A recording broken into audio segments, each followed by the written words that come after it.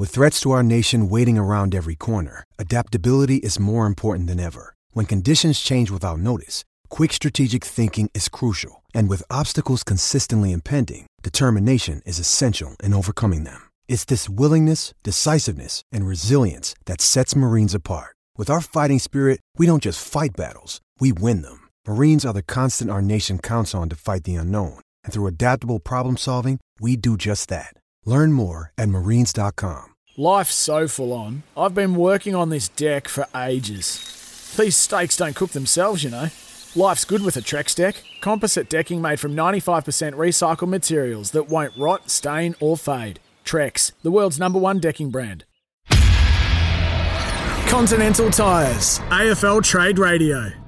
So just assume Horne-Francis goes, there's obviously then needs to be a void filled in the midfield. So I think that's a little bit easier. But if they're trying to fill, in particular, a key position spot, either being back or forward, I think the draft's pretty thin, isn't it?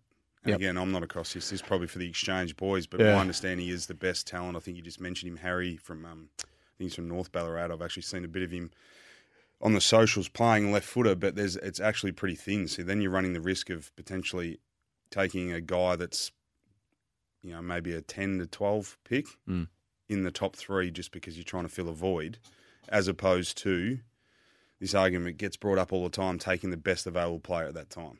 And I'm going to say the top 8 players are all midfielders. Yeah, well, Chase is right. They've got an abundance of them down there. Yeah. That's not what they're looking for at all. So even with Jason Horne-Francis going, it'd be interesting to see, Jace. I know Brady Rawlings is on the record as saying, you know, keeping it open as a possibility, which clubs do because you never know what's going to shake out of the tree at the end of the day. So you'd be mad to shut the door on that. But we'll see what happens. But the famous one I'd say is St Kilda, right? That, from memory, again, correct me if I'm wrong, of recent times where they made the decision to fill a void with Paddy McCartan being a key forward, which they needed. That was obvious. And obviously, who goes then after Christian Petrarca? Who else is there?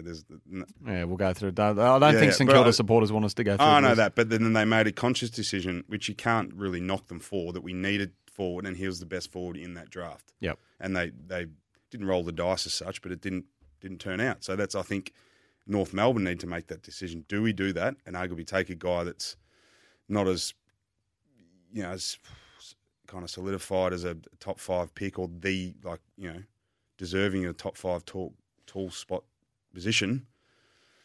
It's a hard one for recruiters. Want to witness the world's biggest football game? Head to iCanWin.com.au, predict Australia's score with a crystal ball, and it could be you and a friend at the FIFA World Cup Qatar 2022 semi-finals, all thanks to McDonald's. Maccas, together and loving it. TNCs apply.